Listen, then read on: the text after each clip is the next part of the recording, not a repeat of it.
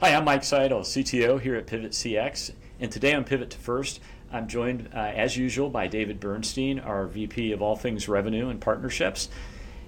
And today's special guest is Brian Fink. He is a talent associate at McAfee, and he's the author of what I think is a book I can't wait to read, In Tech, Talk to Me, the Non-Technical Guide to Technology Recruiting. And I love learning anything I can about technology recruiting because at Pivot, my role, I end up hiring most of the engineering talent. So I'm always game to learn more. And so I think I want to start with a question for you, Brian, that's really gets to the heart of it. Do you need to be a technology recruiter to do a great job and get great tech talent? Absolutely not. I think that, first off, I think that every member of an organization is a recruiter. Is that they are responsible for your go-to recruiting message, or like I'm riffing on go-to-market strategies for your go-to recruiting strategies. What you're going to find is you are culture ambassadors. You talk about the values that your organization holds in every conversation that you have with somebody who is unbeknownst to you, maybe a candidate, unbeknownst to you, maybe a referral, maybe beknownst to you that they are in fact the ideal candidate that you're looking for. So no, I don't think you have to have a technical background or be a technical recruiter to recruit technical talent. So what are the things that when you look at tech talent, what are the things that, if I'm trying to hire a software engineer, what are the things that does that software engineer really care about when I reach out to them as a recruiter? What are the things they're looking for from me? So I don't want to give a generic answer because I think that's the problem with recruiting today. Is that we're focusing on generalities and creating these generic messages that when we reach out to individuals, and we're just kind of hoping that somebody comes back to us. So Mike, what I think we have to do is I think we have to personalize the process. And I think that's actually, not to get pitchy or what have you, but I think that's one of the great things that you guys do is that you make it available to recruiters for them to have a great recruiting experience so they can imbue talent with a great personalized candidate experience, right? And so I think that it comes down to knowing who your candidate is. Is your candidate a Java developer that loves Game of Thrones? If so, there are a lot of Java developers that love Game of Thrones. Or are they kind of new to the arena or new to the field? Are they somebody who's looking at this saying, geez, if I join Pivot, I can build my career and I can create some collateral that I can show to my next employer, or I can solve some really unique problems. This is an opportunity where you need to learn how to read the room and see what the room is talking about rather than what you want to talk about. You want to make it about them. There's a great quote from the book Primary Colors where Hillary Clinton's character says to her husband, when we make it about us, we lose. When we make it about them, we win. I'm sorry, I can't think of the character's name right now, but I think we all know who the book was based on.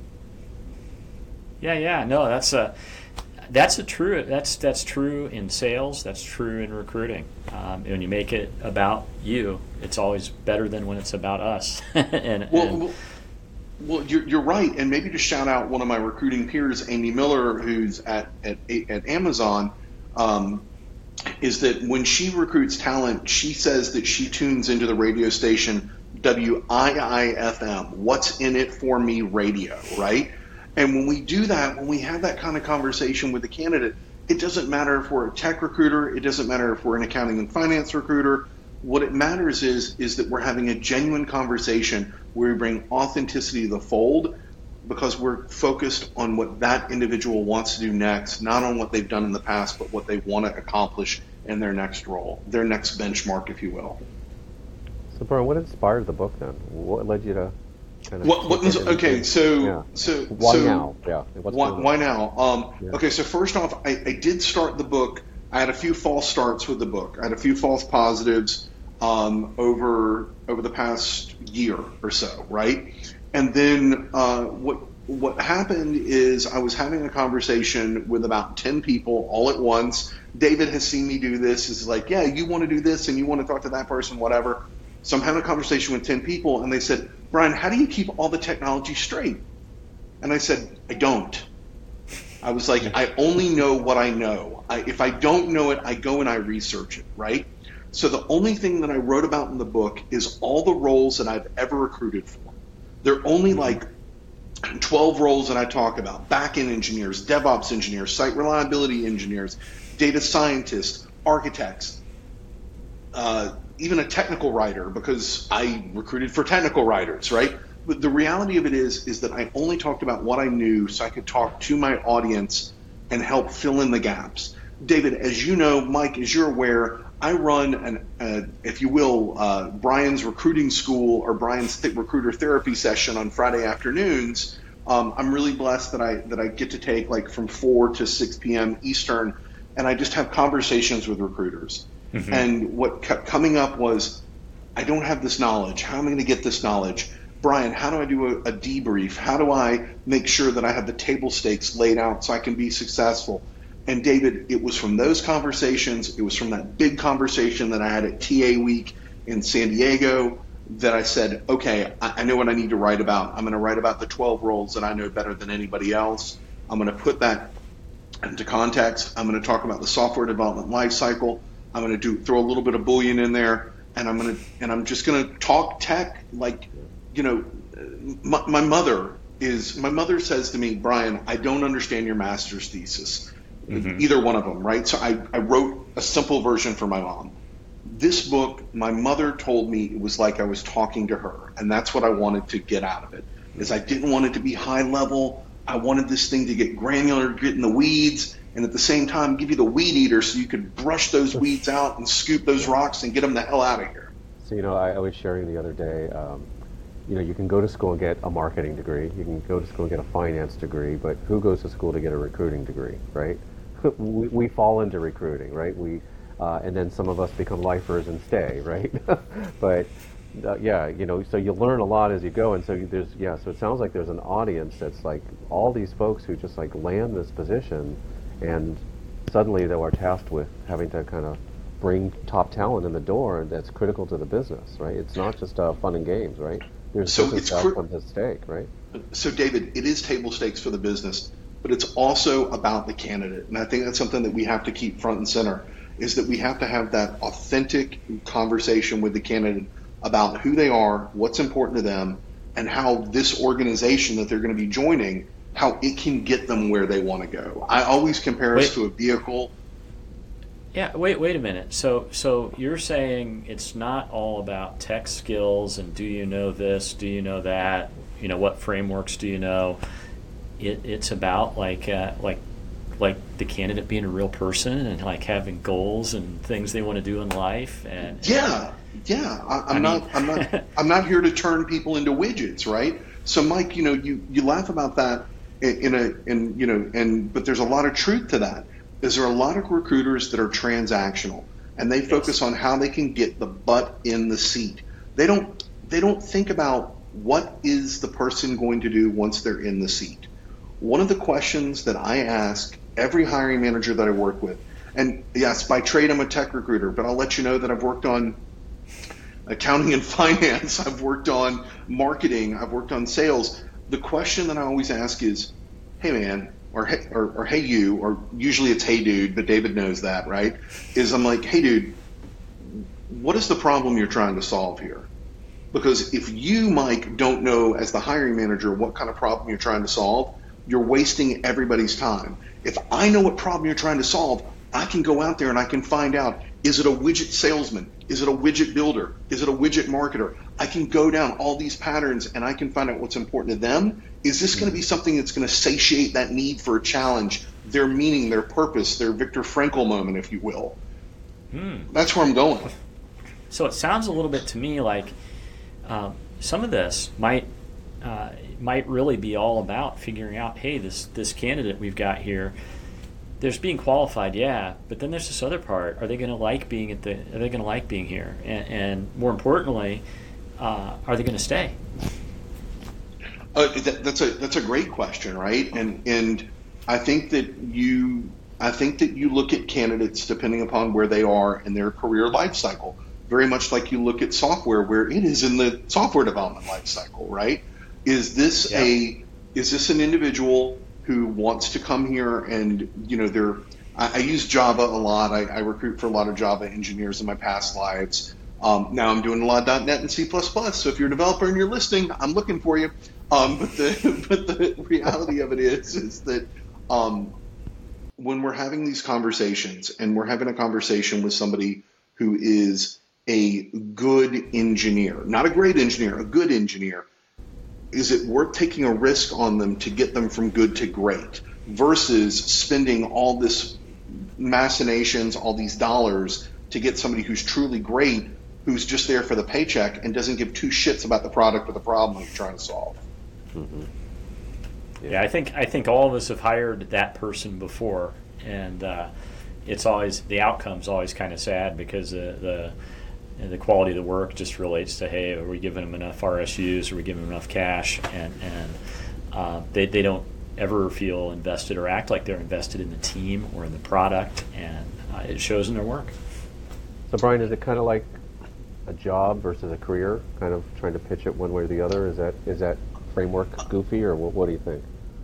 So I don't know that it's goofy. I just I look at things as tours of duty instead of a job, right? There was a book that was written in like 2014. It's called The Alliance. It's by Reid Hoffman, and it talks about how he built LinkedIn and how they were looking for people that would be transformative and do tours of duty in the organization.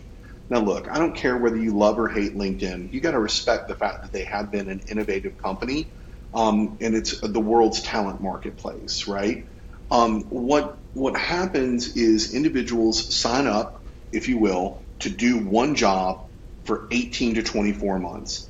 And in that 18 to 24 months, that is going to be critical in their career. It's going to be critical to the organization, and it's going to be critical to the mission that they're trying to solve in the organization. If they choose to stay on and do another tour of duty for another 18 to 24 months in the organization, that means the organization found another problem that this individual could fix. I am an outlier that I know that people leave organizations because they have poor management. I think people leave organizations not just because of poor management. I think they leave organizations because the leadership could not point them towards their next problem and share value or create value to have in that organization. I know it's a little revolutionary, but this is the same guy who doesn't think that HR and TA are kissing cousins. I think that we belong more in the sales group and whatever. So it just a little bit of a different spin. So David, no, I don't think it's goofy. I just think of things like in that tour duty mindset. That's kind of been where my head's been at for the past 9 to 10 years. Yeah, not all organizations though think that way, but at least as a recruiter, as you're saying, how do you kind of do that, WIIFM moment, right? Well, you're going to find candidates that are transactional, that they just want to come to the organization, they want to make $200,000, and they want to be there 2 years. But it's like Mike said, is that person worth the $200,000? Are they putting their hands in, or are they putting their hands out? And there's a big difference. You get out of every opportunity what you put into it. If all you're trying to do is extract value from an opportunity, oh man, you are going about it the wrong way. I mean, it doesn't matter if it's your fraternity, it doesn't matter if it's your house of worship, it doesn't matter what community you're affiliated with. If you're not putting in, you are, whatever you're pulling out is dust. Yeah, I'll put my engineering management hat on here, and it's really what you said, Brian, is really true. When you're hiring people that are really mercenaries, the problem is that they're mercenaries, and ultimately they're not going to go the extra mile. Sure, they may be able to do things really quickly and close a lot of tickets quickly, get a lot of things built quickly, but at the end of the day, a lot of times they end up doing the minimum that you need, or they just follow the requirements exactly, knock the stuff out, go home at 5, go home at 6. Meanwhile, you've got this other person over there that maybe isn't as fast of a developer, but they're seeing these little problems and little wrinkles and really taking the extra time to document those or to go solve them. And it's amazing the difference when you value that.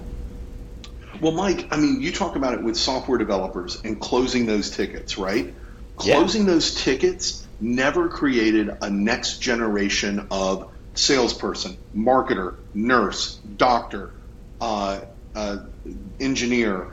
It never created a next generation. It didn't plant seeds. And I think maybe one of the things that we're also looking for is somebody who is going to plant those seeds. It's going to work with those junior engineers, going to work with those junior salespeople to help bring them up, right? Yeah, I honestly love it when I get somebody that starts off, closes tickets for a while, and then they start actually making things. They actually start looking at things and going, hey, I can do more than just that. We need to add this to the product. Hey, let's do that. And you end up, some of the best features in our software has come from those kind of moments where we've had somebody go way beyond just, I'm going to close the ticket. If they had done that, okay, great, the bug's fixed.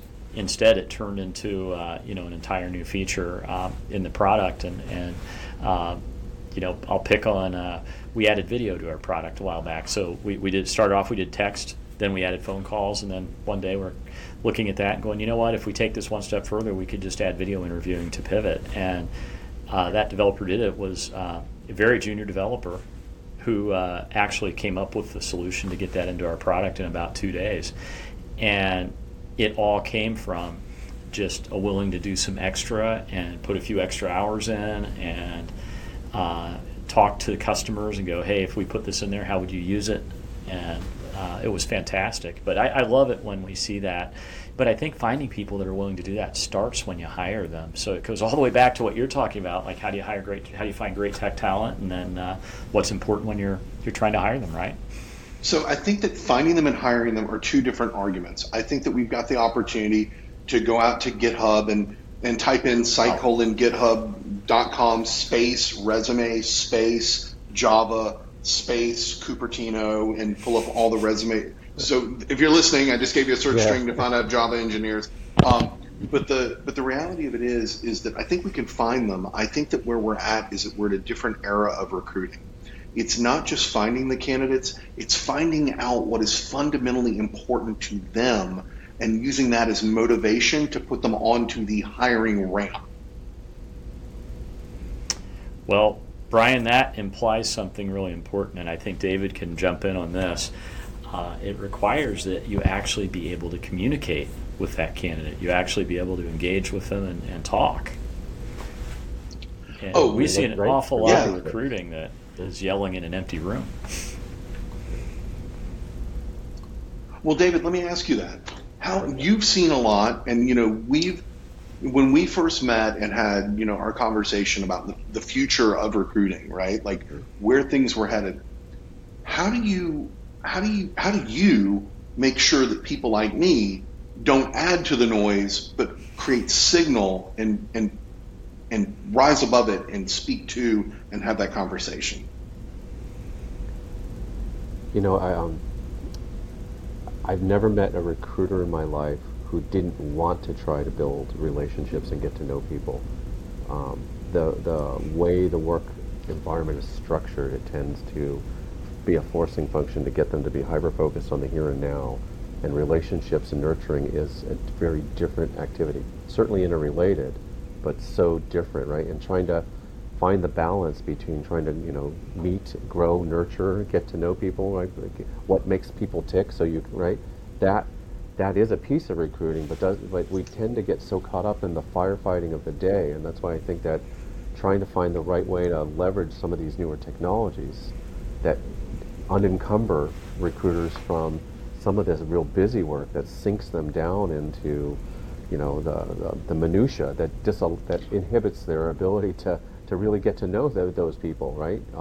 I think you're really interesting on paper. I'd like to really get to know you. This might be a really interesting opportunity, right? That's hard. That takes time, right? It does take time, and you talk about technology. I'm one of these people that I think, and the big buzzword is large language models and Chat GPT, and if we don't talk about it, then we didn't really solve any problems in the future, right? I look at it and I say, we've been using artificial intelligence, or what they're calling artificial intelligence, and large language models for a really long time to be better recruiters. There's nothing to be afraid of. It's just now There are more recruiters that are out of work than ever before. There is this new technology that is highly disruptive, and these waves are crashing upon the beach at the same time, and it's a very rocky beach, right? As we talk about something like ChatGPT, I would ask the question, when was the last time that you used it? Because it doesn't really sound human, right? But using it as a research tool, maybe to understand what you're recruiting for. Like, full disclosure, I was having to recruit on SALT, SALT. I didn't know what the hell SALT was. Yes, I think that it's something that I put on my eggs in the morning. SALT is state and local tax, and it is the sales tax or the local taxation policies. I was working on I work on more than tech. I was working on this senior tax accountant role, and so I went to ChatGPT and I asked ChatGPT, hey, what is SALT and what does it have to do with accounting, right? If I went to Google and I typed in what is SALT and what does that have to do with accounting, the first thing I got was half a page of ads about pink salt, about Morton salt, about kosher salt. I don't need any of that salt. I need accountants, okay? So the reality of it is that ChatGPT told me SALT is an acronym for this. This is what it stands for. This is how you can prepare to find individuals that have this experience, and no, they don't have to be CPAs. I was able to take that information back to the hiring manager, and I was able to say, okay, Mr. Hiring Manager, I've read your job description. I now know what SALT is. Tell me, on a scale of 1 to 10, how important is this attribute? And he was like, I didn't even think about that. And here he was the entire time. He was worried that he was going to be having a tech recruiter work on an accounting role. And and I used ChatGPT to understand the job description, right? Yeah, absolutely. ChatGPT, where it's been marvelous, has been almost faster, more digestible delivery of knowledge right when you need it. It's been fantastic for that. Yeah, I mean, I fed it the job description and said, what does this person do? And it told me what this person does. It wasn't a very complex prompt. I mean, if you wanted to get into complex prompts, you should have Mike Wooford, and I'm showing the book. I don't know if we're on audio and video, but if you're viewing this as a video, the AI Recruiter, it is advanced GPT-powered prompts, and Mike Wooford wrote an excellent book. It is about 400 pages long, roughly 160 pages shorter than my book. But who's measuring size here, guys? Right. Who's doing that? Yeah. But like, you know, I understand that there are implications for writing job descriptions. At McAfee, we are not using ChatGPT for those types of things. We're not really using ChatGPT at all because we've got security concerns about where this data is going to be held, right? And as a security company, we tend to think about security a lot, right? And so, you know, I would also put that out there as a flag to people, is to say, one, where is the data that you're putting into this large language model going?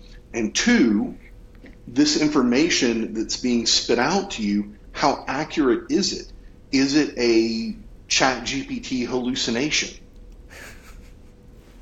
Mike, you like that? Okay, fine. Mike, I love it. This is going to be titled. It's going to be like Brian Fink riffs on hallucinations. I can see that when my mother Googles me. No, I love that you bring that up, because one of the things we run into is how come we get asked all the time, how come you haven't just hooked ChatGPT up and let it do all the chatting with all the candidates? And it's like, well, have you ever seen what happens when ChatGPT has a little hallucination about salary and promises somebody they'll make $320,000 a year for a job that pays $18 an hour?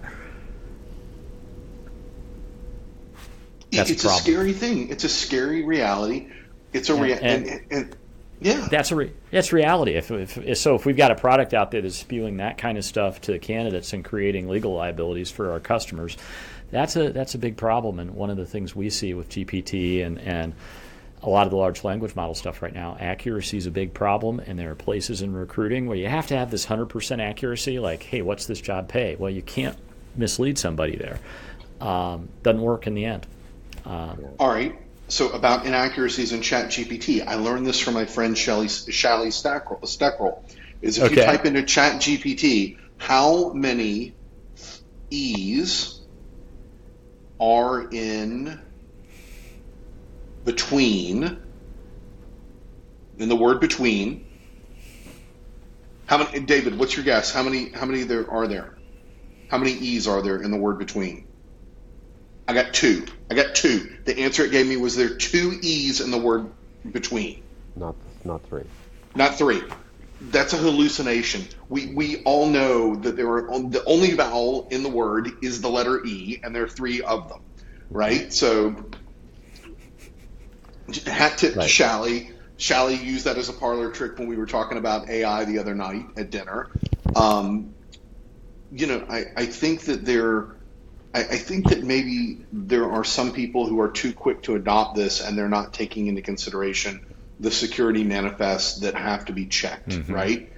And there are a lot of different tools that make their way through one iteration and are checked. The box is checked, if you will, when it comes to InfoSec signing off on it. There are some people that are importing ChatGPT, and you're not able to turn on that feature, or we're not able to turn on that feature because of our security concerns. And then there are other tools that are using their own large language model that is contained within their database. There are a lot of ways to slice it. I think it's going to make us a better as a proficient profession. Because like David said, nobody goes to recruiter school, right? Like there's not a big barrier to getting into this. But Mike, to that part about ChatGPT though, about hallucinations, I'd go back to something I said earlier, is that recruiters have to be curious. So it doesn't matter if you're a tech recruiter looking for technical talent or you're a tech recruiter looking for accounting and finance talent. If you're curious, then ChatGPT has a role in your tool belt.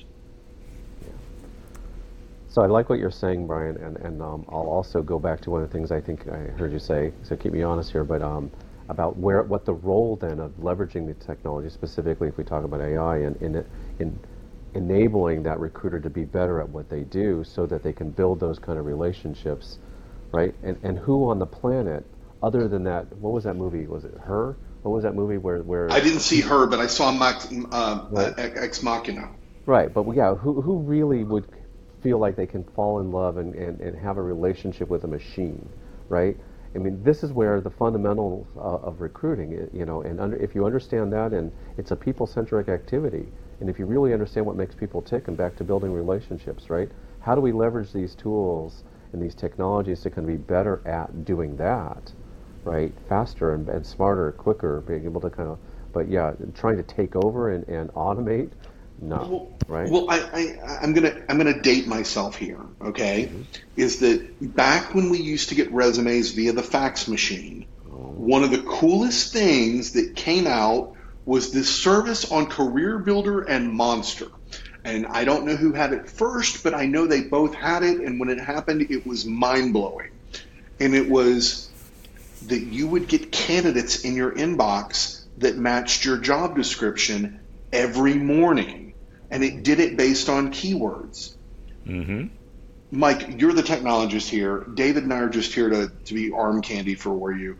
Was that machine learning? Was that a decision tree? Was that a large language model? We're going back 20 years ago. No, but the thing that's awesome, you go back, and this is something I always tell people about this industry that people don't really know. Recruiting in HR are very much early adopters of technology. And a lot of people go, oh, no, that's marketing over there and all of that. I've never seen an industry where people are so quick to jump on new things and try them. So when you go back and look at this industry, when Monster and Career Builder came out with that, one of the forerunners to our large language model stuff was the search engine. And a lot of the same math, a lot of the same exact math that's being done with transformers and LLMs is being done in a search engine. It's still doing predictive analytics and going, okay, how do I take these keywords, stem those out, and then get the right result for what you're searching for. There's a lot more going on in a modern search engine than people know. And when you go back to those old tools, it was pretty remarkable how advanced they were for their age. Nothing like today's AI.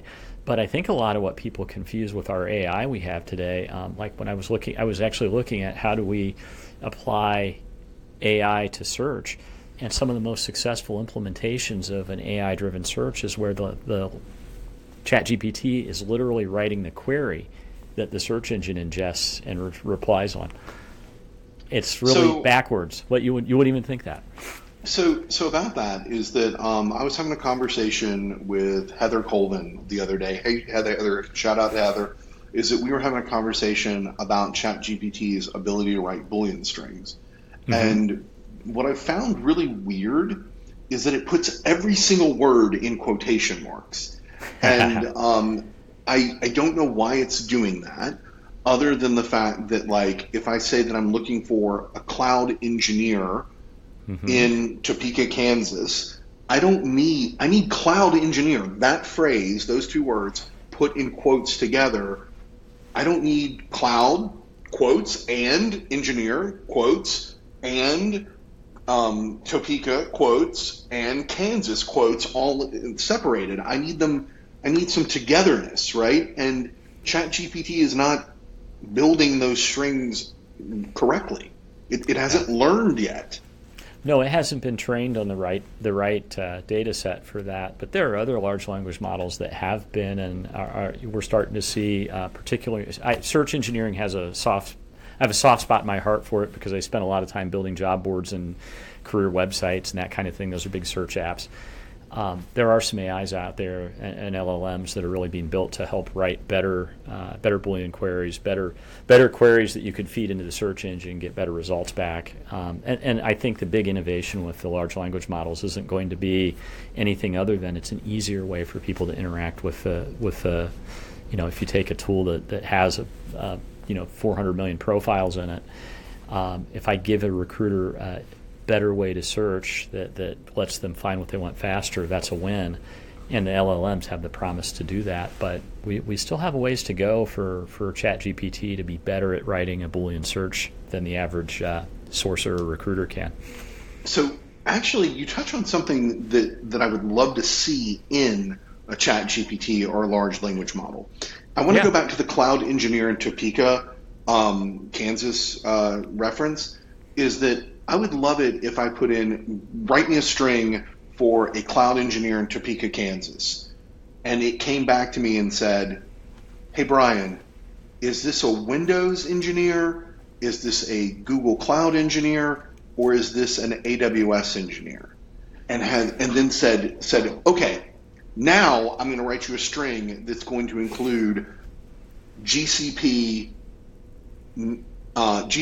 cloud engineer, not AWS, in Topeka, Kansas, right? Like a string of that nature. That would be artificial intelligence to me. Well, that would be actually intelligent. Oh, okay. All right. So, and then be a better friend to the recruiter to help them do their job better, right? So that they can then build those relationships. Brian, I think what's going to be wild over the next 2 years is going to be, people are starting to take these kind of problems and work on them and go, how do we take this AI and make it better at this particular niche? And as we start seeing all these niche models that get trained, I think you're going to see a lot of things emerge that hopefully will make life better for recruiters. There's one thing I haven't seen a large language model do, and this is something I really wanted to ask you, and it's really timely. I haven't seen a large language model be able to actually build a relationship with somebody the way that a good recruiter can. Have you? So I always wonder when I am on the chat with Apple. Okay, so real quick, I'm an Apple fanboy. For those of you who are watching this, you know that I'm wearing the AirPod Max. For those of you who are listening to this, you know I'm talking to you through an AirPod Max. All right, so the reality of it is like when you go on the chatbot to ask Apple about products, is that I don't know if it's a person or if it's the chatbot, because it'll, like, if you call the hotline, it goes, "Hey, I'm thinking. Okay, about your request, right? Do you want a MacBook Air 15-inch?" And I'm like, "Yes." But the chat bot per se, when I'm on the computer, I don't know if that's somebody or a really good decision tree. And hats off to Apple for building something that makes me wonder about that. But does it approximate a relationship, or it just helps you get through a moment? It's transactional, right? I don't know. That's a really, thank you for recentering the question, David. I think that what it does is it builds affinity for a brand.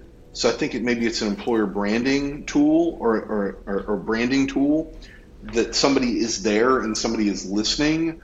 I don't think that I mean, like, I'm the recruiter who thinks you got to get on the phone, that you can't build a relationship over email, right? So I'm going to say ChatGPT is or large language model recruiter does not yet exist.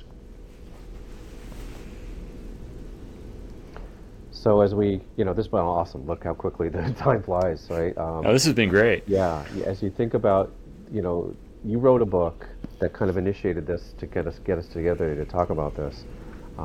You had an audience in mind. You had a purpose. What do you hope?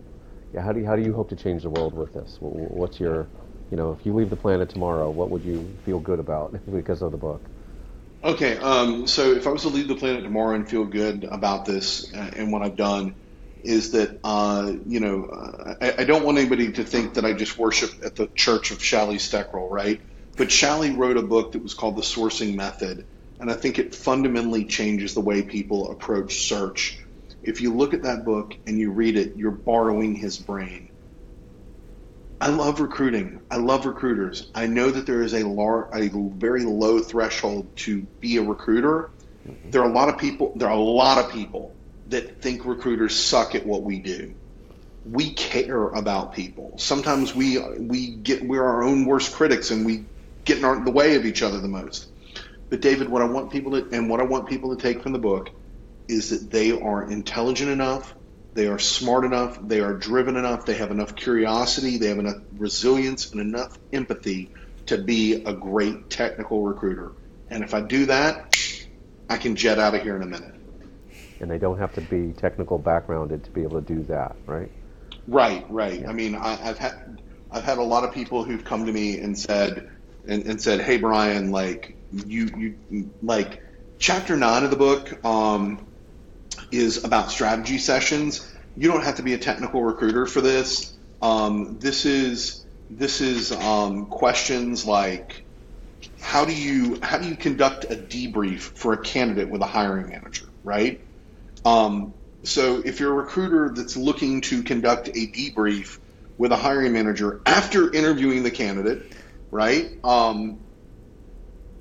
It doesn't matter if the candidate was a salesperson or not. You still can ask questions like, what was your overall impression of the candidate? Did they come across as professional? Were they enthusiastic? Do you think they were a good fit for the team? You can ask questions about problem solving and critical thinking skills. Were there any instances in the interview where the candidate showcased their problem-solving abilities? Did they show where they went above and beyond, where they thought out of the box? Like I said, it doesn't matter if you're an engineer. It doesn't matter if you're a marketer. It doesn't matter. You could ask that question about a candidate that you were recruiting out of nursing school. Did this person act patient first? Were they transactional? What was their bedside manner like? You can ask all these types of questions to quantify whether or not that candidate measured up to who you're looking to hire. Chapter 9 of the book, I don't think it applies purely to technical recruiting. I think it applies to any type of recruiting. Yeah.